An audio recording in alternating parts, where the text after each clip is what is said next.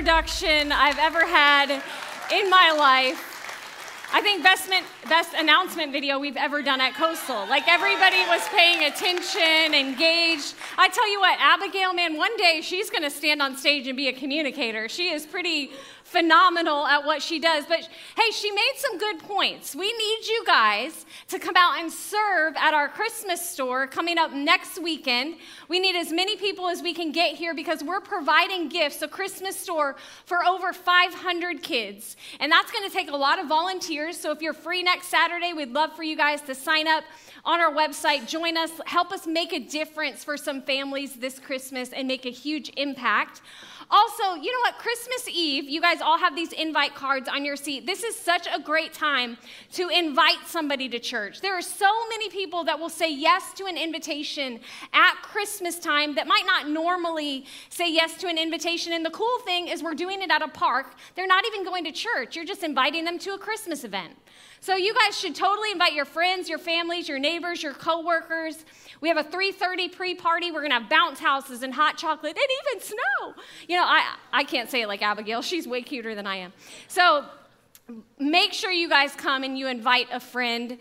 You know, before we dive in today, I got one other thing that I just want to thank you guys for. Last weekend was our Legacy Weekend, where we took up our Legacy offering, which helps the vision of Coastal go further, faster. And you guys have been so incredibly generous, and we are so grateful for your generosity. And we've had many people call us and email and just ask, hey, can we still be a part of Legacy? And the answer is you can always be part of Legacy. So anytime you want to give, you're more than welcome to do that.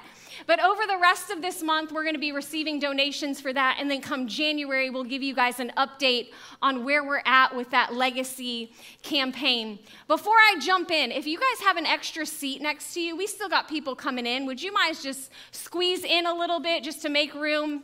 If you don't want to sit next to the person, that's fine. I'm not going to force you. If you're a little antisocial here today, that's okay. But hey, so this weekend, I was supposed to start a Christmas series. They said, Shayla, we're going to be in a Christmas series over the next couple weeks, so do a Christmas message because it's like Christmas, and people are expecting a Christmas message. So I started off writing my message as a Christmas message, and it totally turned into a not Christmas message.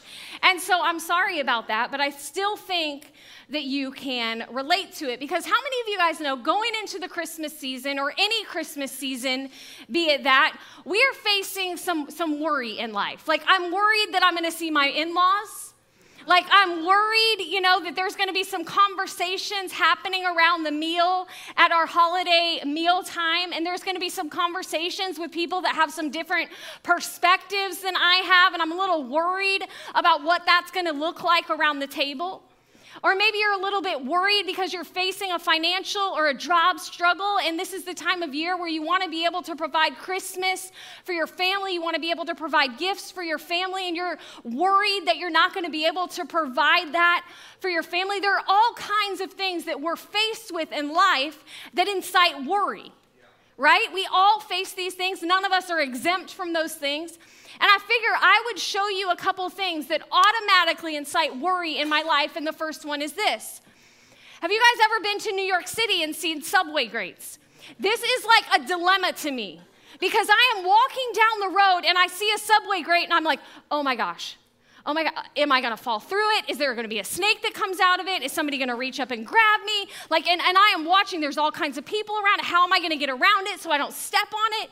And then last night, somebody heard my message, and then they told me this morning, hey, Shayla, my sister-in-law actually stepped on one and fell in it. I was like, oh, thank you so much for helping me with the worry that's present in my life. I greatly appreciate it. But then, so let me tell you about a little story. TJ and I started dating when we were 19 years old, and so it was a long time ago. And when we were dating, we come from two totally different family backgrounds. I come from a family that had 6 kids. We didn't have a lot of money, so we had leftovers and Hamburger Helper for dinner pretty much every single night. Whereas all my big families, you can relate to that. Okay, so we were eating this type of stuff, and then you have TJ that comes from this very affluent upper middle class where they are eating things that are not Hamburger Helper. They're eating some different things. And I remember the first time that he invited me over to meet his grandparents and his parents. And they live in this really nice condo on the Gulf of Mexico, like overlooking the Gulf of Mexico. And so automatically I'm a little worried, will they like me? Will they accept me? Like I'm a lot different than they are.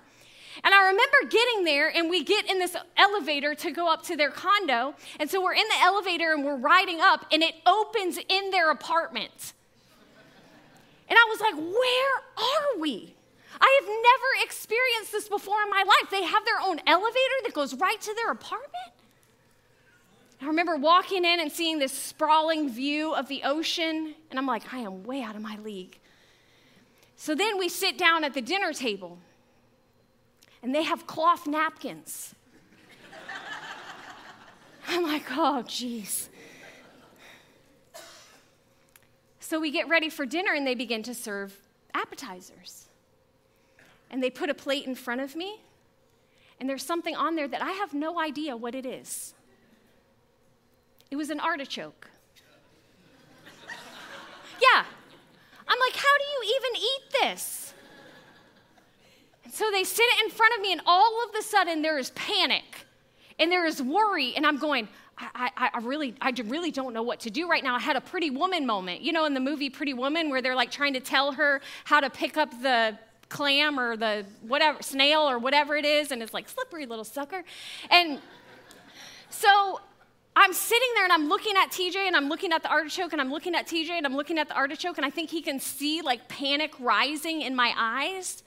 And he just plucks one of the little leaves or whatever it is off of the artichoke. He sticks it in his mouth, and he pulls it out, and I was like, so I pick it up and I pull it out of my mouth.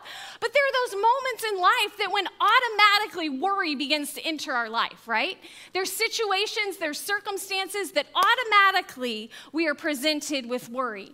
And I think a lot of times worry is actually, how many of you guys as a kid, you experienced the revolving door? And worry is kind of like this revolving door that like you get going fast enough and you just start going around and around and around and around and around, and you get so dizzy that you miss the exit. And I think that's what happens in our lives. Worry is present. We go round and around the issue in our head. We go round and around the problem in our head, and we lose all sense of perspective and clarity. And it's really hard in the midst of worry and being in that revolving door to clearly see what the exit is, because we begin to get trapped in this revolving door of worry. Am I talking to the right crowd today? I think we can all identify these moments when we face worry. We're worrying about our health. We're worrying about our job. We're worrying about the money situation, the singleness, our kids.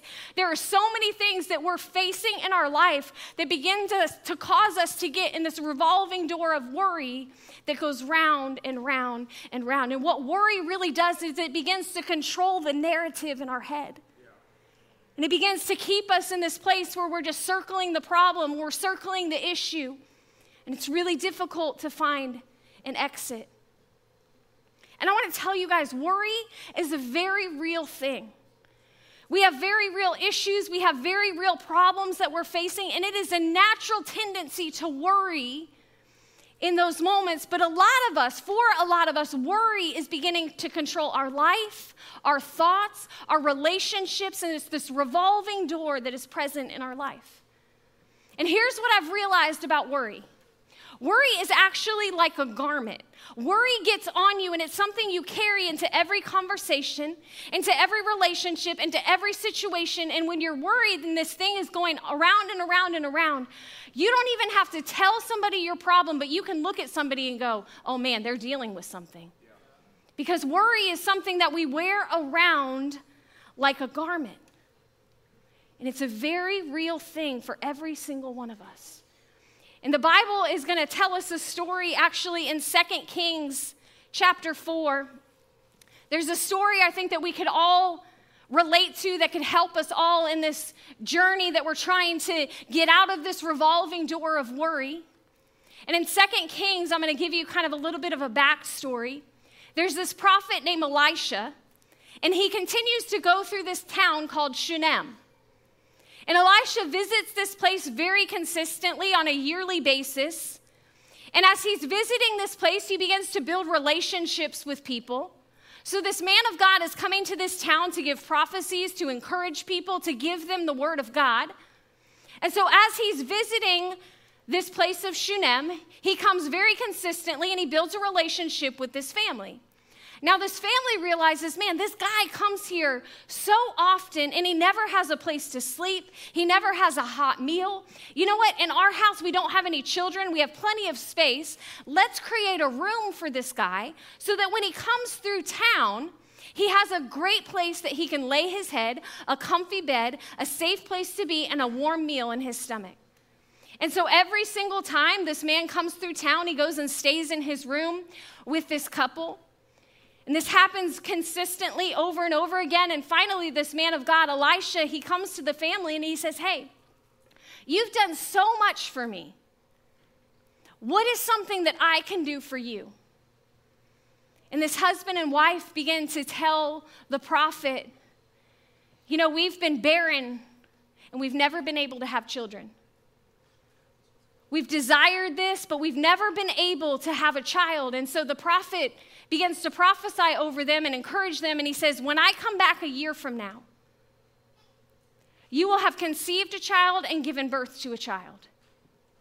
And it happens. She miraculously, by a miracle, begins to conceive a child. She gives birth to a child that is a miracle. It's never, ever happened for her before. But this prophet prophesies a miracle, and it takes place in her life. And so this woman has this little boy, and this little boy grows up, and as he gets older, we don't know what age he is, but he's old enough to be able to go visit his father in a field where he's working. And the little boy goes into the field, and he meets up with his father, and he begins to tell his father, Dad, my head hurts. My head hurts. And the dad says, hey, I want you to go home to your mom. She will take care of you. She'll give you what you need. Just go home and be with your mom. And so he goes home and he begins to sit with his mom and tell her what's going on. And as she's comforting the child, as she's caring for the child, he dies in her arms. This child that they had prayed for, this child that was a miracle, this child that was a miracle of God is now lying dead in her arms. And now if this is you or I in the story, I can imagine that this child that we've prayed for, if it's dead in our arms, we would be freaking out and there would be worry that is rising in our life. There would be panic that is elevating in our life. But this woman does something so interesting in this moment, and this is where we're going to pick up the story. So see, she has this boy and it's lying dead in her arms, and in verse 21 it says this. She carried him up, she laid him on the bed of the man of God, and she shut the door and left him there. She sent a message to her husband and says, send one of the servants and a donkey so that I can hurry to the man of God and come right back. She wants to get to the place of the man that performed the miracle before. And her husband says, why go today, he asked. It's neither a new moon festival nor a Sabbath. Basically, he's saying, why are you going? There's no reason for you to go visit this man. But she says, it'll be all right. She doesn't even tell him what's going on.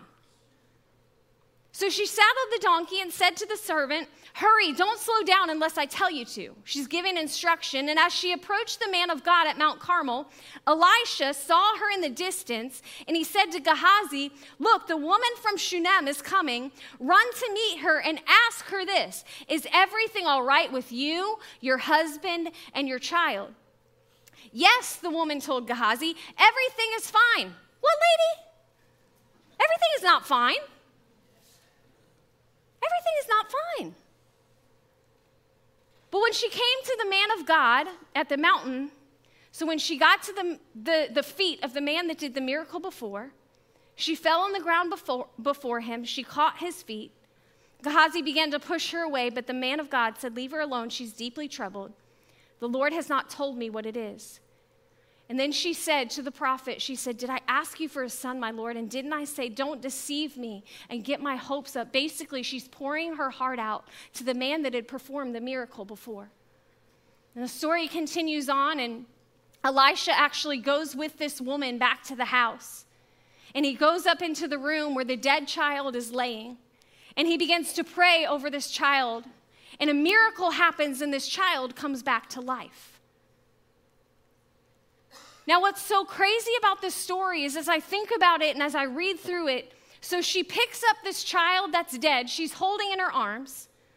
She picks him up and she lays him down on the bed, and she shuts the door, and then she begins to give instruction to the people around her. And she's so clear in this moment of giving instructions. She said, go get me the donkey. And her servant says, what's wrong? And her husband says, what's wrong? And this is when she says, everything is fine. Everything's all right. And I think what this woman is doing in this moment is she's controlling the narrative, because she realized, if I tell you what I'm worried about, now you're going to worry. And if I tell my husband, then he's going to worry. And not one of us are going to fix it by getting in the revolving door of worry. And it beginning to go round and round and round. So she gets on the donkey and she tells her servant, don't slow down. And she goes right to the man of God who spoke the word of God, who prayed the miracle of God. So she goes to someone who can connect her to the answer to her situation. And you guys, what I'm wondering is how many times in our own life are we faced with a circumstance? Are we faced with a situation? And what automatically happens is we begin to exaggerate worry. And worry begins to multiply in our life, because every single interaction and conversation, that worry is overflowing in. And we're talking to this person and that person and this person and that person, and worry is beginning to swirl around in this revolving door, and we begin to spread the panic to everything and everyone around us. And here's what I've realized in life. What we think about, what we dwell on, what we talk about, is it begins to try to convince us that it's true. And the more we talk about it and the more we give voice to it, the more we believe that man, this thing that I'm worried about is going to happen. You know, as I was studying, I came across this research study that Penn State University did, and they actually did a study on worry, and the results actually showed this. A whopping 91% of the worries that people had were actually false alarms. 91% of the things that we are worried about never happen. We get in this revolving door of worry in our head, and it consumes our life. And went on to say this: the remaining 9% of worries that did come true, the outcome was better than expected about a third of the time. So even when the worry comes to fruition, it's not as bad as we thought it would be. But we've perpetuated this issue in our head for so long, and it's controlled us. And it was interesting. These researchers said that these findings underscore worry deceit. The author said the word deceit is a good word to use to describe the nature of worry, implicitly demanding that we pay attention to it because the threat is real, when in reality it is nearly always a false alarm. See, worry begins to try to control the narrative in our life, and it's leading to so much more dysfunction. See, I think because we haven't learned how to deal properly with the worry that's in our life, it's begun to perpetuate anxiety disorders and depression and all of these different things, because we haven't learned how to take captive that worry and not enter into the revolving door. And it's sending so many of us to places that we can't control in our life. And I think that there's a few things in this story that we can walk away from and we can apply to our life on how to overcome worry. And the first one is this: you have to lay it down and you have to shut the door. She laid down the body and she shut the door. Now, I can imagine that this woman said, listen, I don't know what's going on. This son that was a gift to me is now gone. This son that was a miracle in my life is now lying lifeless in my arm. But here's the thing: what this woman didn't do is run around with the dead body in her arms. She didn't run around and go, oh my gosh, my child is dead, my child is dead. In every conversation, in every interaction, in every person, she did not run around with the child in her arms. She laid him down and she shut the door. But you know what so many of us do when we're faced with worry? We carry it around. We go, oh my gosh, my job situation. In every single circumstance, in every conversation, we're carrying around this worry and we're talking about it every chance that we get. Oh my gosh, my marriage, my finances, this wayward child, what am I going to do? What am I going to do? We're carrying this around, and this woman, what she does is she lays it down, she shuts the door, and she goes to the place the answer lays. See, you can't carry these things around in your marriage. You can't carry it around in your job. You can't carry it around in your relationships. You have got to lay it down and shut the door. Because can I just tell you guys something? The answer does not lay in looking at what is dead. The answer lays in going to the place that can provide the solution. And here's the thing, you guys. I'm not saying that you deny what's going on in your life. I'm not saying you just walk around like everything's rosy and everything's great. But the only way to deal with worry and the things that enter our life is to go to the place where the answer lays. And she controlled herself. I think it's why she said, I'm fine. It's okay. I'm good. It's because she was controlling herself until she got to the place that could provide the solution. And there's no use spreading the panic and the worry around to everybody else, because I need to get to the place that can provide an answer to what I'm walking through. You know, the Bible says this about worry in Philippians 4:6. It says, don't worry about anything. Anything. It says, don't worry about your job. Don't worry about that test. Don't worry about that result. Don't worry about those things. But then it says, but pray about everything. Basically, it's saying, lay that thing down and get to the place that can provide an answer to the problem. Can I just ask you something? I'm wondering how many of us talk about it more than we pray about it. You know, and I think we begin to talk about it in so many circumstances rather than taking it to the one that can provide a solution to what we're walking through. You know, this woman, she's telling everybody it's fine. And again, I want to go back to, I'm not telling you to ignore the problem. But there's some of you guys that need to make the journey to the place where you can find your solution. For some of you guys, you need to get in counseling. For some of you guys, you need to talk with a trusted friend that can actually give you wise advice to help you out of that situation and not just talk about it with every single person that you come in contact with. See, everything is fine because you can't help provide the solution to my problem, but I'm getting to a place that can.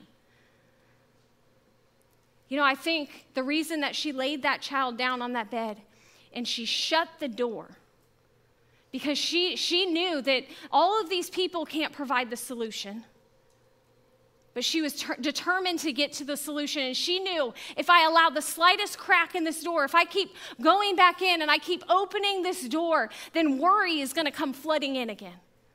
And there's some of us that need to close the door on some conversations, because every single time we talk to that person, worry comes in our life. Every single time we begin to just do a crack in the door, worry comes flooding back in. You know, I know this all too well because many of you guys know TJ and I's story about not being able to have kids and going through our foster care journey. And I want to tell you a piece of that from my perspective is, you know, TJ and I were never able to have children.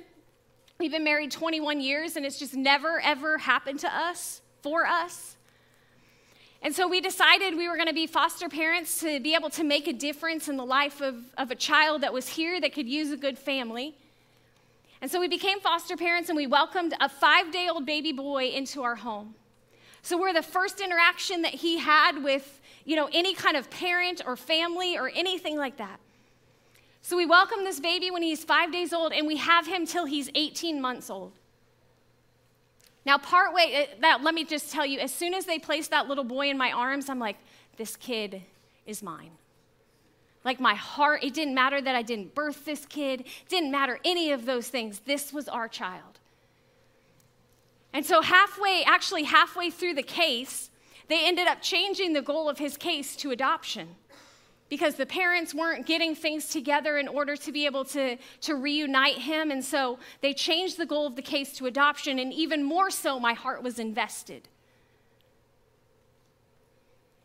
And then over the next couple months, Alexander's dad started getting his life together and started making progress in the case. And so they ended up now changing the case back to reunification.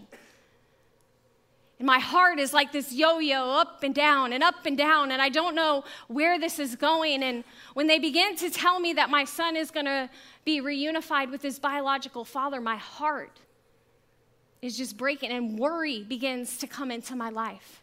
And I'm worrying, is he going to be cared for? Is he going to have food to eat? What school is he going to go to? Is he going to be abused? Is he going to be loved? What the circumstances are going to be? What is his situation going to be? I don't know who's going to be surrounding him. And all of this fear and worry and anxiety begin to flood my life.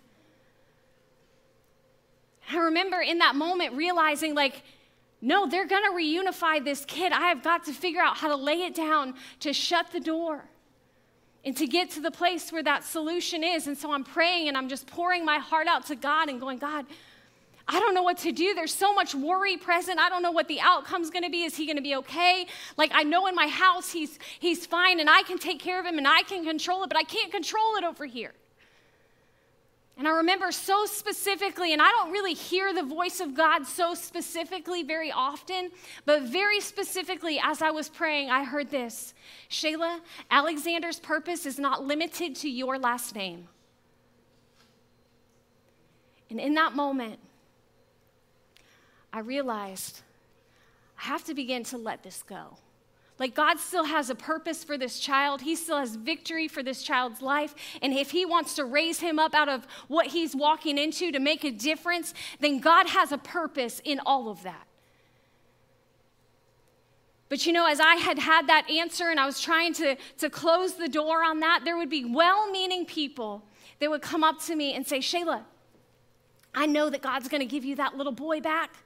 I know that he is meant to be in your family. And do you know what? In those moments, I had to say, I'm sorry, I have to shut the door on this conversation. I'm sorry, I can't talk about that right now, because if I open the door just a crack, there's going to be worry and all of these things that begin to flood back into my life. And there's some of you guys that there are conversations that you're having that you need to close the door on that conversation, because it is not adding value, it's inciting worry into your life. So we've got to lay it down and we've got to shut the door. The verse continues on in Philippians and it says, tell God what you need and then thank him for all that he's done. It's basically saying you need to lay him down. You need to begin to pray. You need to be able to tell God what you need in your moment of need, but then you need to thank him for what he's done. You need to begin to shift your perspective on how you see this. You have to remember that God is always faithful, that he always shows up, that you have survived 100% of your worst days, and that you are still here, and that your worries have not come to fruition, that you have got to begin to change the narrative that is going on in your head. You have to thank God for what he's already done, for being faithful, for delivering you, for giving you hope in the middle of your circumstances. We have to begin to change the narrative in our head. Which leads me to my next point. So you have to lay it down, you have to shut the door. And then number 2, you have to fill in the gap. See, the gap between where you are now and the result you're looking for, it does not change when you fill that gap with worry. In fact, it becomes longer, it becomes more agonizing, it steals your sleep, it steals your joy, it steals your peace. Because we're worried about our kids. We're worried about the doctor's report that hasn't even come yet. We're worried about the exam that we have 2 months from now. We're worried about our next paycheck. There's a gap between what we're worried about and the reality and what the outcome is going to be. And can I just give a little bit of a conjecture to the story? Because I believe that as this woman was on her way to the solution, on her way to the man of God that had performed a miracle once before, I think some of the reason why she kept saying, it's okay, I'm fine, don't worry, It's taken care of. The reason that she's saying those things is because I believe that on the way there, that she is filling the gap between where she is and the miracle that needs to happen in her life. And she's going, God, I thank you for this child that was a miracle when he was born, and you can perform a miracle again. God, I thank you that you are faithful in every circumstance, in every situation. God, I thank you that you are a healer, a provider, a redeemer. And God, I thank you for the result that you're going to bring in my life, because I have got to fill the gap between worry and the outcome. We have to begin to lay those things down and fill in the gap. You know, the verse in Philippians continues on, and it says, now, dear brothers and sisters, one final thing. It says, fix your thoughts. Fix your thoughts. We have to get focused in what we're thinking about. This doesn't say fix your thoughts on the problem that is there.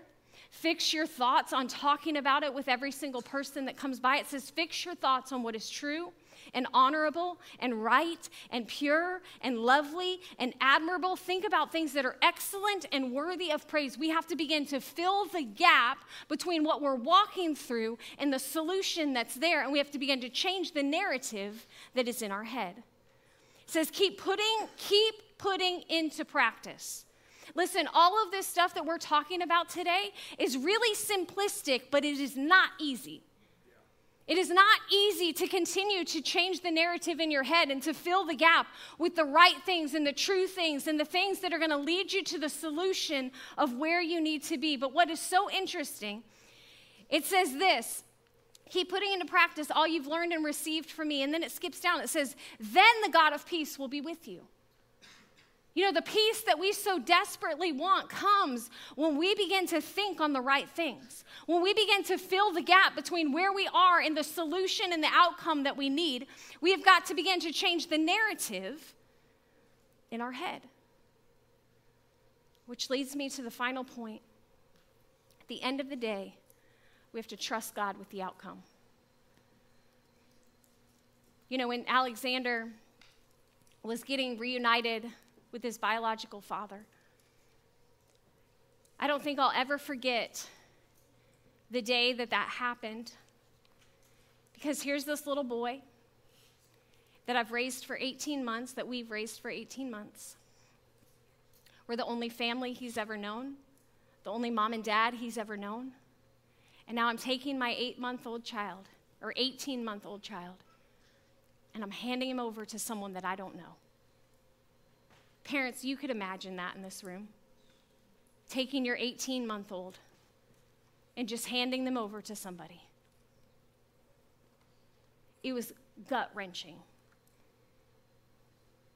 And even though I had made decisions in that process that I had to lay it down and I had to shut the door on some conversations and I had to begin to tell myself that there was good that was going to come out of this, that he had purpose, that he had a future, that God could use all of these things, there were still so many broken places in my heart.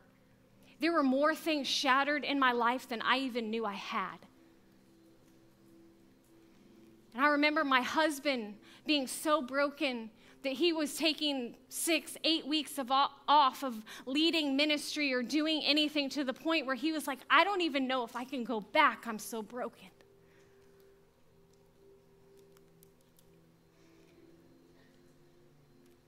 And while we had laid it down and shut the door and we were filling in the gap, we had to get to that place that was going to provide the solution. And I remember TJ and I deciding that we were going to go to some very intense counseling to help us get to a healthier place. And we went through 3 days of nonstop intense counseling. And I'll never forget this one moment in counseling. Our counselor looked at us and he said, I want to lead you through something called a visualizing prayer. I was like, okay, I've never heard of this before, but I'll roll with you. And he said, I want you guys to close your eyes. And he said, I want you to picture yourselves walking with Alexander hand in hand. Tell me what you're doing. And we were like, oh, we're looking at the trees, and he's pointing out the birds and the airplanes, and he's asking us, what's that? What's that, Mommy? So I could visualize us holding hands and walking down the road, and he said, now I want you to picture Jesus walking towards you. We're watching Jesus walk up towards us. And he said, now I want you guys to take Alexander's hands, and I want you to place them in Jesus' hands. And as we did that, he said, now I want you to watch Alexander walking away in Jesus' hand. And through tear-filled eyes, I had this moment where with my eyes shut, I said, God, I don't trust his circumstances. I don't know if I trust his dad. I don't know him. I don't trust his surroundings.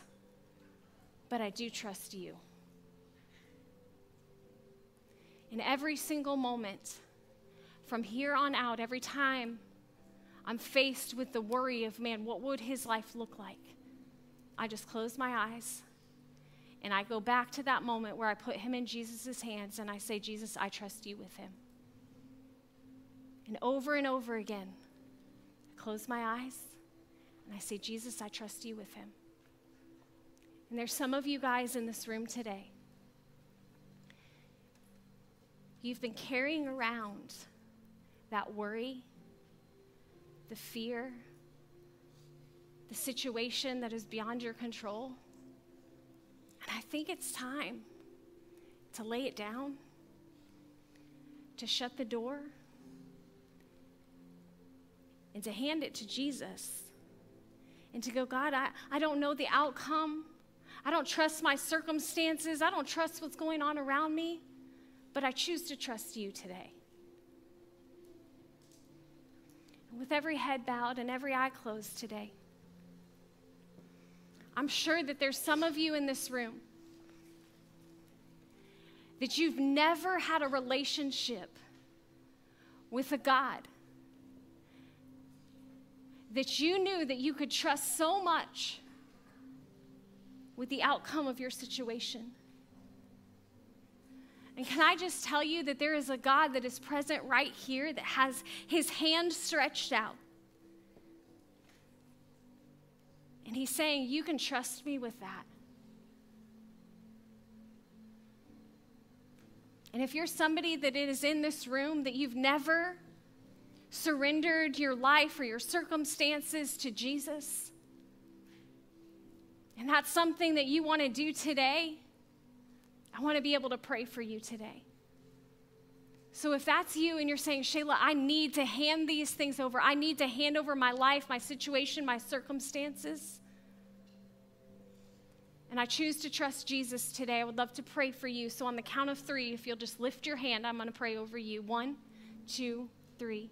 Yes. 1, 2, 3, 4, 5, 6, 7, 8, 9, 10. Yes. 11. Yes, I see you. 12. Yes. 13. Yes. 14, 15. Yes. 16. Yes, I see you. Thank you. Anybody else? 17. Yes, I see you. 18. I see you. If you guys will just repeat in your heart as I pray out loud. Jesus, I trust you today. God, today I am placing my life in your hand. I'm placing my future in your hand. I'm placing my circumstances in your hand. And God, I'm surrendering all of that, and I choose to lay everything else down. God, and I pray, Lord, that in my circumstances, in my situation, in my heart, in my worry, God, that you would be able to bring peace as I begin to trust in a relationship with you. So God, today I choose to follow you. Lord, I pray for every single person in this room. God, I pray, Lord, that we would be able to lay down those things that have got us in the revolving door of worry. and that we can get to the place where our answer lays.